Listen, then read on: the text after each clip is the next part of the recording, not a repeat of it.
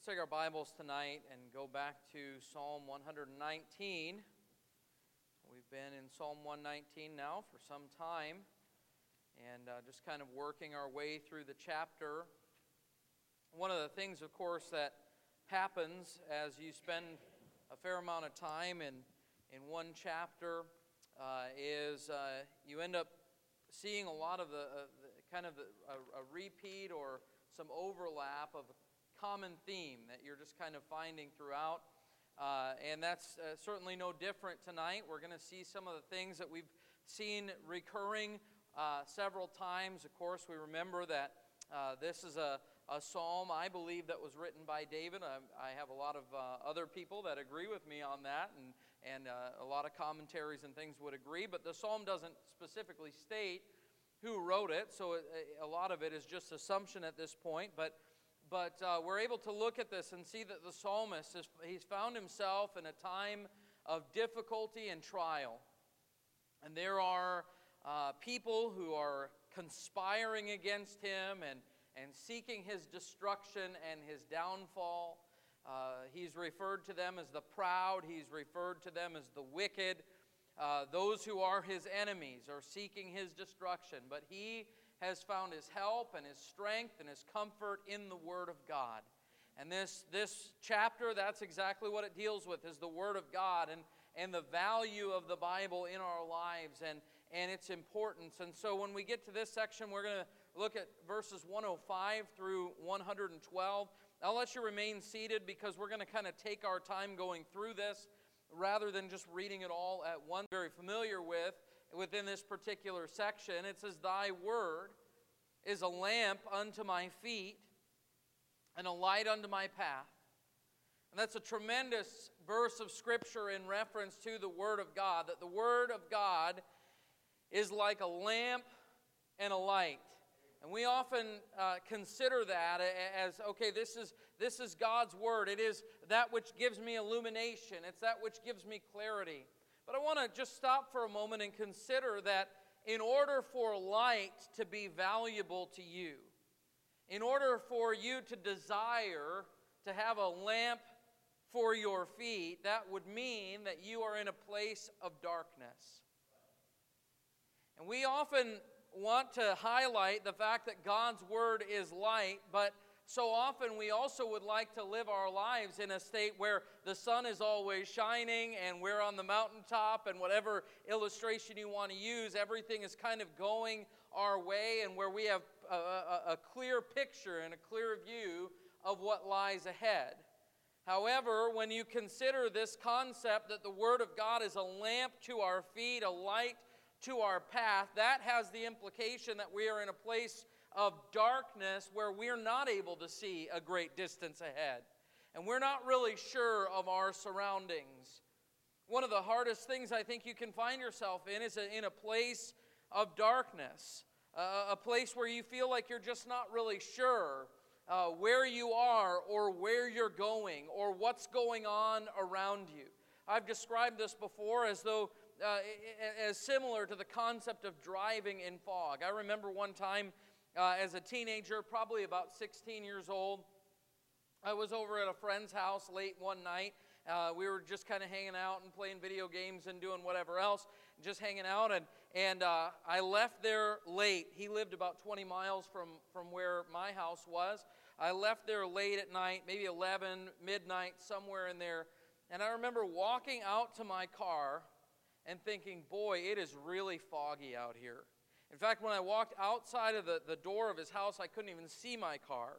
And so I walked to my car and I got in and I started to drive. And the farther I drove, the more dense the fog became. In fact, it got to a point that at one point I actually had to turn my headlights off and drive by what little light the moon was giving, because the headlights on my car were just reflecting off the fog and glaring in my eyes, and they really weren't helping me to see anything anyway. And that 20-mile drive that should have taken me about 20, 25 minutes to get home took me, I think, well over an hour, and I was just kind of hopeful that I wasn't going to drive off the road. It was somewhat of a scary experience. And I remember just thinking, even though I knew the road fairly well, I couldn't see it. And that's just kind of a disconcerting feeling. You know, what if something's in front of me and I can't see it and I hit it? Or what if I miss a curve? And then the thought kind of starts going through your mind, you know, what's going on around me? I mean, it's not just the road ahead of me that I can't see, but it's the things that are going on around me. I have no idea really where I am, and it was just a very uncomfortable thing. And yet, in a spiritual sense, there have been times in my life where I have felt like that. I'm just not able to really get a clear picture of where I am and what lies ahead and the direction I'm going. And it may even seem at times as though God isn't speaking. You ever felt that way? There's just a lack of clarity. There's confusion. There's darkness, if you will. That's a very disconcerting place to be. But I want you to know that if you find yourself in a place of darkness tonight, there is hope. There is hope for you to walk according to the will of God, even in a place of darkness. And that hope is found in God's Word. He's told us that His Word is that light. It is that which illuminates. Now, it may not illuminate very far ahead, but He says that Thy Word is a lamp unto my feet, at least enough light to know what the next step is that I ought to take. I can find it in God's Word. And that should be an encouragement to us. Hold your place here. Go back to the book of Job, if you would. Job described a place of confusion, a place where it seemed as though he wasn't sure what God was doing. And of course, if you look at the life of Job, any of us, I think, there's probably not one of us here that's ever thought, boy, I wish that I could be like Job, you know. I wish that I could face the things that he faced. We understand he was going through some things that probably no other human really has ever faced in his life. But Job 23 and verse number 8, I want you to notice what he says here. Behold, I go forward, but he is not there. And backward, but I cannot perceive him. I'm going forward, I'm going backward. And in one sense, he says that God isn't there. Now, if you read on a little bit further, you recognize that Job knows that God is there. He's just not able to recognize him. And he even says that. I go backward, I cannot perceive him. On the left hand, where he doth work. Isn't it wonderful that even in the midst of such deep trials, one thing Job knew is that God was at work. He couldn't see his hand. He didn't understand it. And even though he felt as though he was abandoned by God, he knew he wasn't. On the left hand where he doth work, but I cannot behold him. He hideth himself on the right hand that I cannot see him. And then he makes this wonderful declaration, but he knoweth the way that I take. I don't know the way that I take. I don't know where I'm supposed to be going, but God knows. When he hath tried me, I shall come forth as gold. My foot hath held his steps, his way have I kept, and not declined. We're going to come back to that in a little while. Neither have I gone back from the commandment of his lips. I have esteemed the words of his mouth more than my necessary food. What is Job saying? He finds himself in a place of darkness, spiritual confusion, and he doesn't understand what God's doing. He acknowledges God is working, but he doesn't know why. But here's one thing he says: I esteem God's words more than my necessary food. I'm clinging to the truth that I know about God, what he has revealed to me. I am clinging to that because that is the only hope that I have. Now, here's the incredible thing. If you think about this, historians tell us that most likely Job was the very first book of the Bible that was ever written. Do you know what that tells us? When Job was going through his trial, he didn't have a Bible. All he had really was information that had been passed on to him from the patriarchs that had gone on before. Information, revelation that God had given to some individuals and passed down, and maybe a little bit that the Lord had spoken to him But he didn't have a Bible that he could pick up and remind himself of these great promises of God.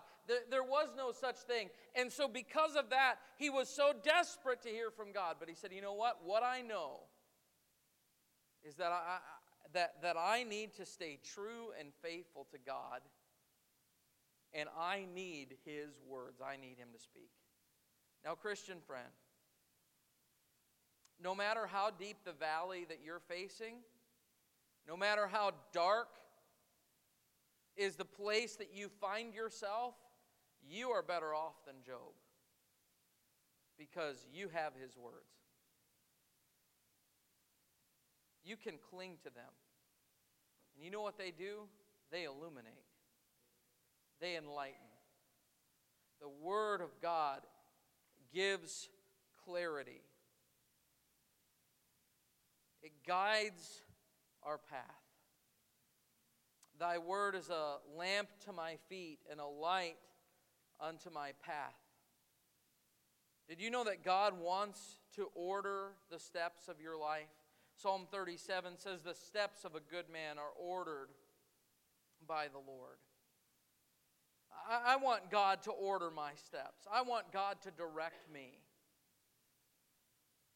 But if you want God to direct you, you've got to be willing to get into this book and let the Word of God illuminate what is the next step. What is the next step?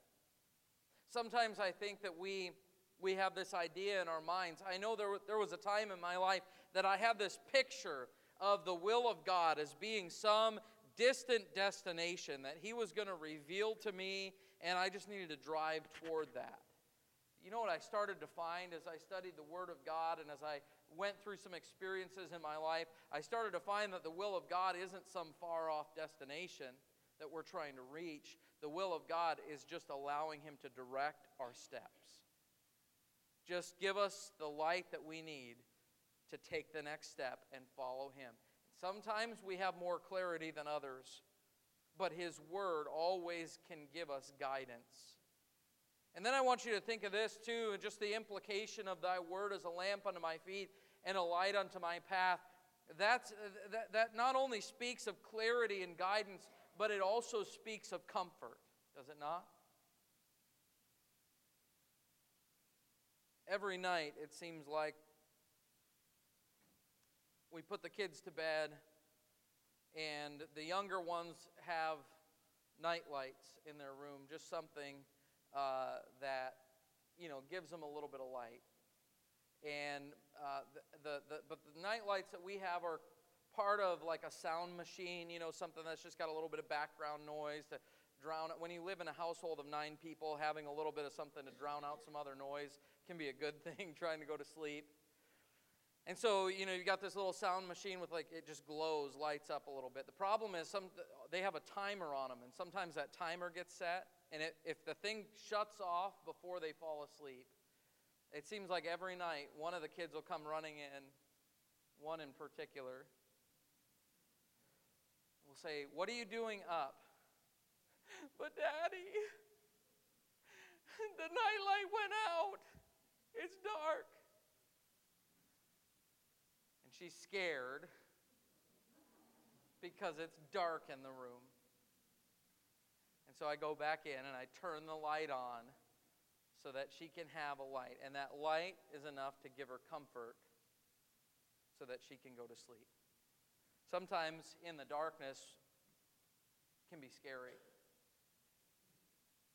We're not sure, It's that fear of the unknown. But having some light gives you some confidence, doesn't it? Thy word is a lamp unto my feet and a light unto my path. Clarity, guidance, but also comfort in the night. Speaking of light most of the time is comforting. Sometimes you don't want to see what the light reveals, right? Turn the light off. I think it was Lester Roloff that used to fly. He was a pilot and would fly. And someone asked him, he said, "Brother Roloff, when you're flying," he said, if one of your engines went out and you're flying at night, what would you do? He said, "Well, I'd turn on the light and I'd start looking for a place to land. I'd turn on my landing lights and see if I could find a good place to land." He said, what if when you turn that light on, you don't have a good place to land. If you don't like what you see, what would you do then? He said, I'd turn the light off. That's a pretty good response, right? Sometimes the light gives us comfort, sometimes it doesn't. But in the Word of God, it always gives us comfort, if we're willing to seek the light of that. So he speaks of darkness, but I want you to notice he also speaks of determination. In this period of darkness, he says in verse 106, I have sworn, and I will perform it, that I will keep thy righteous judgments. What's he saying? He says that at some point in my life, I made a commitment that I was going to obey the Lord. And I am absolutely determined to keep my oath. Now here's the thing. A lot of times we will make a decision and even make a commitment to the Lord when everything's kind of easy going. But then when the pressure's on, it's easy for us to throw in the towel and kind of give up. But the psalmist here, what does he say? I've sworn and I will perform it. I committed to the Lord that I was going to be faithful to Him and obedient. And yet in all my afflictions, even though it would be easy for me to give up, I am determined that I will keep thy righteous judgments. Look down at verse number 112, the end of the section here. He says, I have inclined mine heart to perform thy statutes always, even unto the end.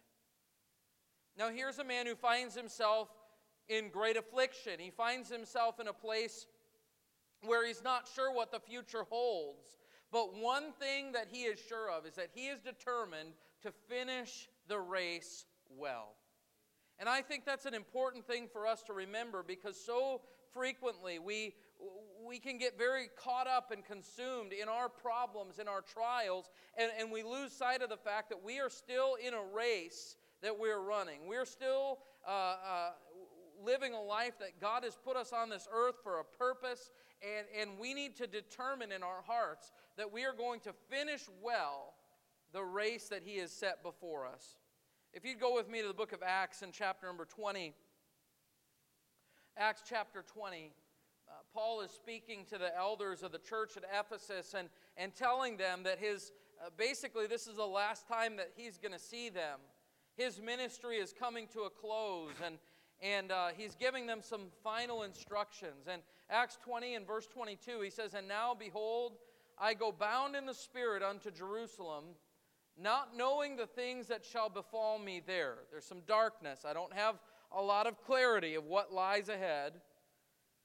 Save that the Holy Ghost witnesseth in every city, saying that bonds and afflictions abide me. I'm not sure what's ahead, but I know it's trouble. I know it's not going to be easy. But I love what he says in verse 24. But none of these things move me.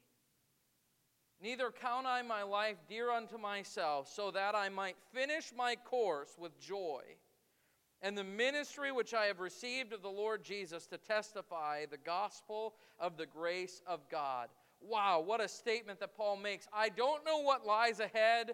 All I really am sure of is that bonds and afflictions abide me. There's going to be imprisonment, there's going to be trial, there's going to be pain that lies ahead. But none of these things move me. The awareness and the knowledge that there's rough waters ahead for me, that's not shaking my faith. In fact, I've even kind of counted my life as not dear. Neither count I my life dear unto myself, he said. Why? So that I might finish my course with joy.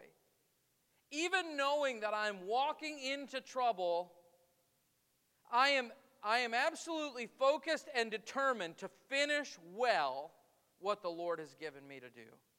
Can I encourage you tonight, if you find yourself in a place of darkness, don't give up. Be more determined than ever to finish the course that God has given you with joy, to do it right, to finish well, remaining faithful and true to God. Satan would love to use our difficulties and our trials to knock us off course, to cause us to lose sight, to become inwardly focused and self-centered and maybe even faithless. But in a time of darkness, in a time of difficulty, that's no time to give up. It's actually the time to focus and be determined. You know, it would only be a few years later that Paul would write to Timothy and say, I'm now ready to be offered, and the time of my departure is at hand. And he said, I've finished my course. I've fought a good fight, and I have kept the faith. I was able to stick it out and endure to the end and remain faithful to my Lord. You know, every one of us here, no matter if you're a young person or maybe an elderly person, we all have something in common. Our race is not finished yet.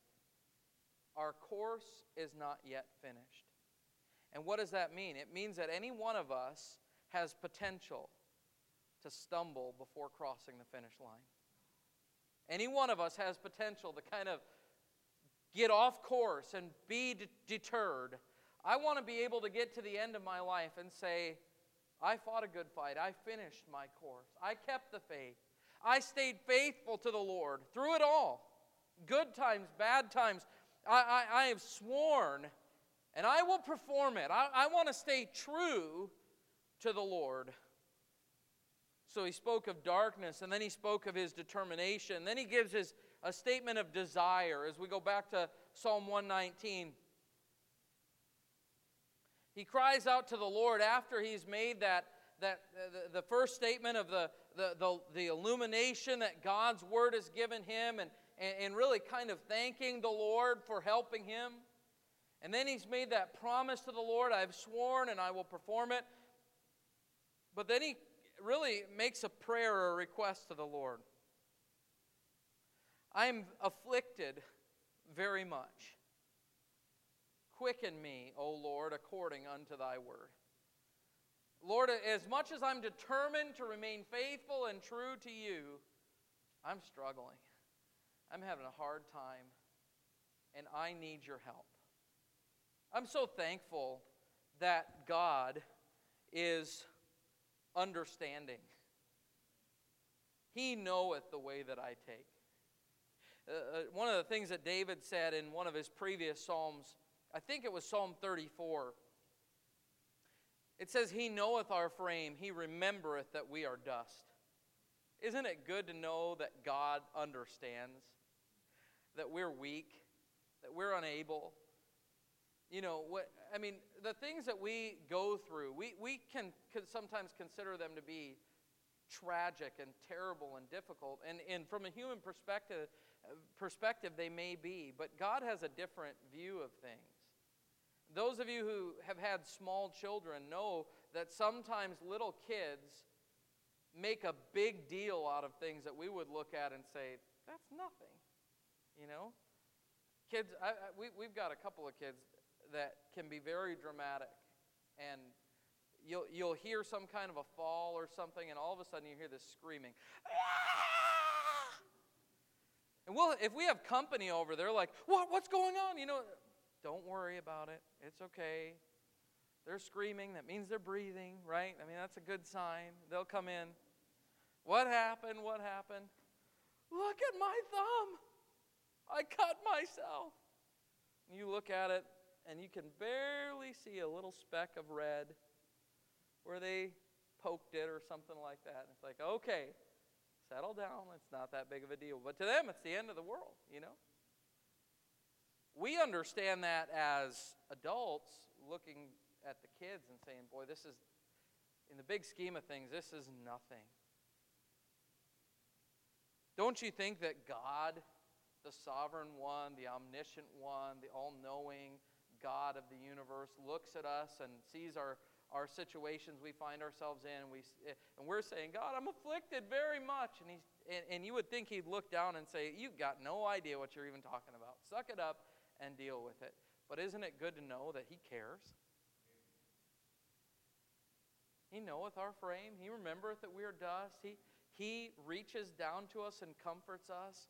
We can cry out to him, Lord, I'm having a hard time. I'm struggling.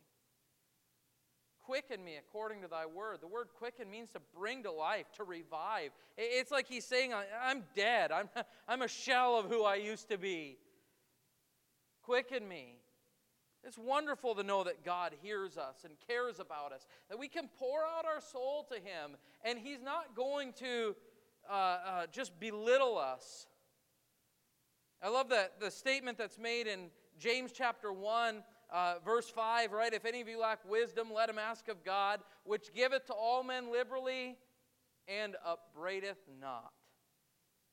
God doesn't look down at us and say, oh, you fool. He doesn't do that. He doesn't upbraid us. He doesn't rebuke us for our frailty. When we turn to Him, He's there to extend a helping hand. It's wonderful, isn't it? So he speaks of his desire and then his devotion. Look at verse number 108. He says, accept, I beseech thee, the free will offerings of my mouth, O Lord, and teach me thy judgments. The free will offerings of my mouth. What's he speaking of? He's speaking of the fact that he is praising the Lord.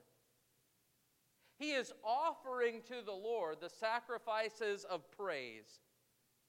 He calls the words of his mouth free will offerings to the Lord. I am not because my arm's being twisted, not because I have to do this, but out of my own free will, of my own volition, I am going to praise the Lord. Why is that significant? Because he finds himself in a place of affliction. He just said to the Lord, I'm afflicted.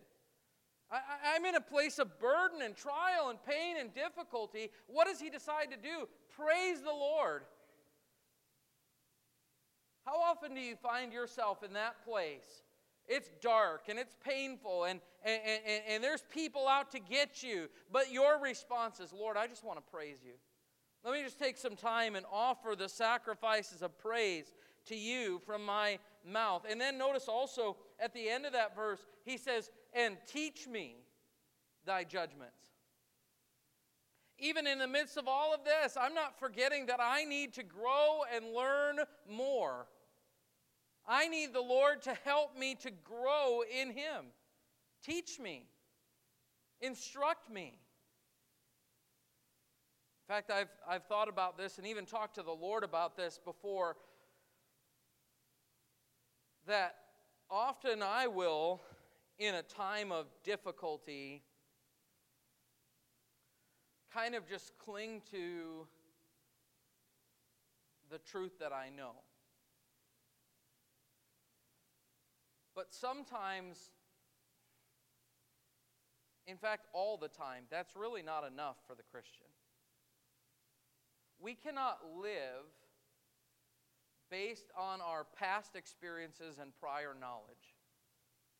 It's a strange thing, but the Christian life is never static. You're either growing or you're backsliding. You're either going forward or you're falling away. And so you can't get in this place where you say, okay, I'm just going to hang on and kind of cling to the truth that I know. You've got to always be saying, Lord, teach me, grow me, help me to draw closer to you. And by the way, in a time of affliction and trial, believe it or not, that's one of your greatest opportunities to draw nigh unto God. We don't think that way all the time, but in times of difficulty, that's often when we really get to know the Lord in a deeper way, if we'll seek Him. So he says, accept the free will offerings of my mouth and teach me thy judgments. Then he speaks of the danger that he finds himself in. And I've alluded to this already, but I just want to remind you that he's in this place. I mean, all these verses, they might seem like they're kind of disjointed and disconnected, but he's writing all these things at the same time. And notice what he says in verse number 9. My soul is continually in my hand. Yet do I not forget thy law.